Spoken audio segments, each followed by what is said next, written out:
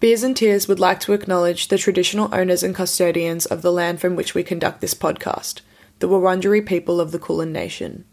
We recognise their continued connection to the land and waterways and sky of this beautiful place, and we pay our respects to elders past and present, and extend that respect to all First Nations people present today, and acknowledge that sovereignty was never ceded. This episode is proudly sponsored by the beautiful studio space at Small Time Group, supporting emerging artists to refine their products, develop a plan, and connect with peers and the industry.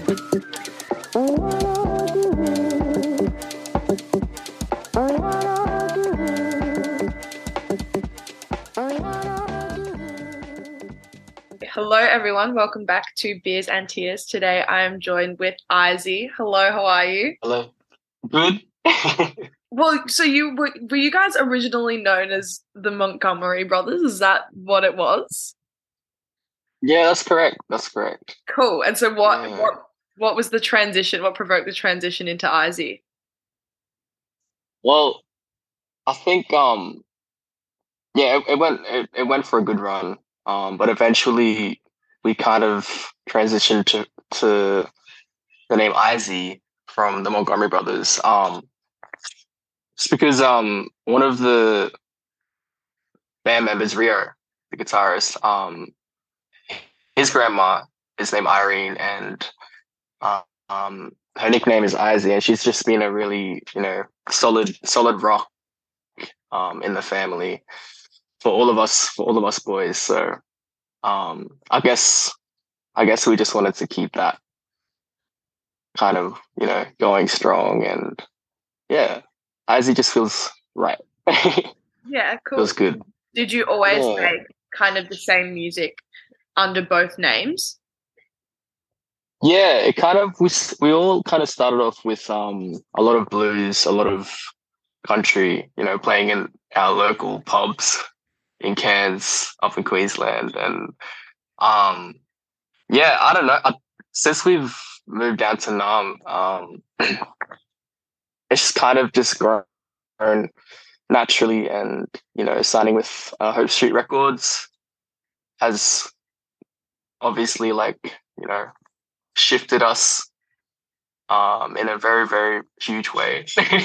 Yeah, for sure. So I guess it's just all grown, but still the same, still the original sound we kind of give. So yeah, cool. Yeah. And well, what are you listening to at the moment? Oh, okay. I'm listening to a lot of like Crumbin, kind of like, because we all kind of came from a lot of different musical backgrounds. Like Maru, the drummer, for instance, has listened to a lot of Latin music, and he grew up with that, and the different rhythms, whatever. And Rio grew up with a lot of blues, playing with his dad. Same with me. I played a lot of country, a lot of blues with my dad growing up. So yeah, we all kind of stemmed from that. And yeah. Cool. Listening to heaps of Khruangbin at the moment?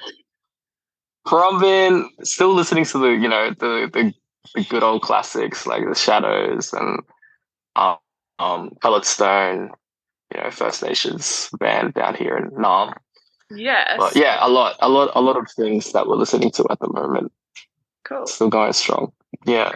And how did you all kind of meet? And then I'm assuming you all individually played music, picked up music, and then decided to kind of join forces. Yeah, well, I guess, like I was saying, we all kind of started off with family band, and then the way we met was pretty beautiful. I played my first gig with my older brother. He was studying TAFE at the time, and he kind of, got together with a group of friends that he just met, and I played my first gig with him, and Rio and Maru were there at the time. I never knew who they were at the time as well, and they were like, who is this guy? And that's how we met. They kind of a couple of days went by and they asked me to do a gig with them, and yeah, I went and played that gig, and now we're here. And them two fellas went to school together as well. You know, they grew up together, grew up with each other's families and stuff. So Sick. yeah, and now we're our own family. Yeah, awesome. It's good. Yeah. And you released your debut album in 2021, called Yeah. Irene. Yeah, what was the process of putting that album together? How did Irene feel about, well, like, why did you choose to dedicate it to Irene? Yeah. I mean, that album. So we moved down like 6 years ago now.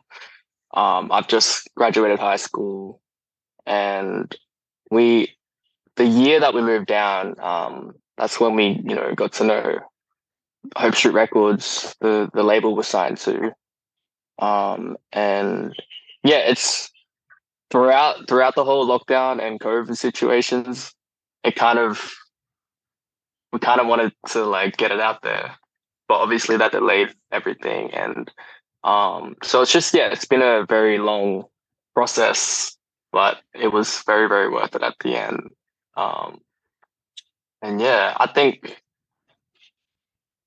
what was the previous question? What was the The album last question. creation process like? And I guess why did you choose to dedicate that title to Irene? You kind of touched on it a little bit, but yeah. Yeah.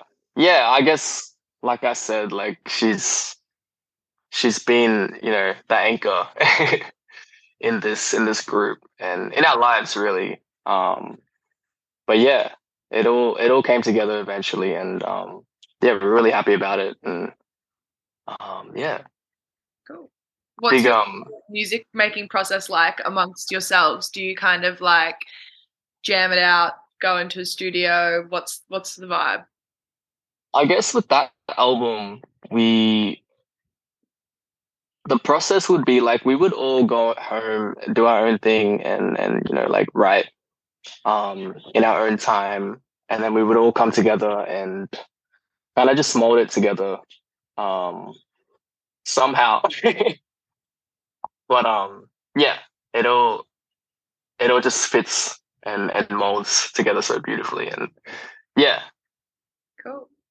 And well, you kind of only released a couple tracks prior to releasing a whole album straight off the bat. Mm. So I'm assuming you guys are album consumers or album listeners as a whole. And I just want to know, I guess, what you think makes a good album. Like when you listen to an album and you're like, yeah, that's what I want to do. I want to make an album like that. Ooh, I think it's just the raw sound. I think it's like you know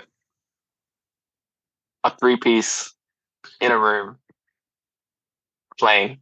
I think that's how I see it and how I feel it. And yeah, I think that's and a lot of like analog shit as well. Yeah. Excuse my language. But yeah. Mm. Are there any albums in particular that you, I guess, use for inspiration or think are just super well done? Yeah, we actually had a playlist put together for the album just to use as references, and there's a lot of inspiration that comes from like Alabama Shakes, and D'Angelo is another one, and yeah, just the way they recorded it, the way they kind of crafted it together is like we're all about that, and Oh. um and many more inspirations as well. But yeah, we love that rawness. Yeah, sick. I've been listening to so much Alabama Shakes at the moment. It's like the only thing that I've been listening to right It's now. crazy. So good. I'm just Yeah. waiting for them to come to Australia, please. Fingers crossed. And what is your favorite Oh, track man. of the album? Ooh, my favorite's gonna be a tough one. I gotta say it's gotta be Smile. Cool. It's just like it takes you on a bounce. Yeah, that's all I gotta say. I think mine's No Further Than You. I think that's my I had that. favorite. What kind of, can you tell me a bit about the creation of that track? Smile? Yeah, well, I guess, like I said before, we kind of, would do our own thing right at home, and then we would come together in a room and kind of rehearse the song, and I guess, yeah, give it breath and give it a bit of time to kind of grow.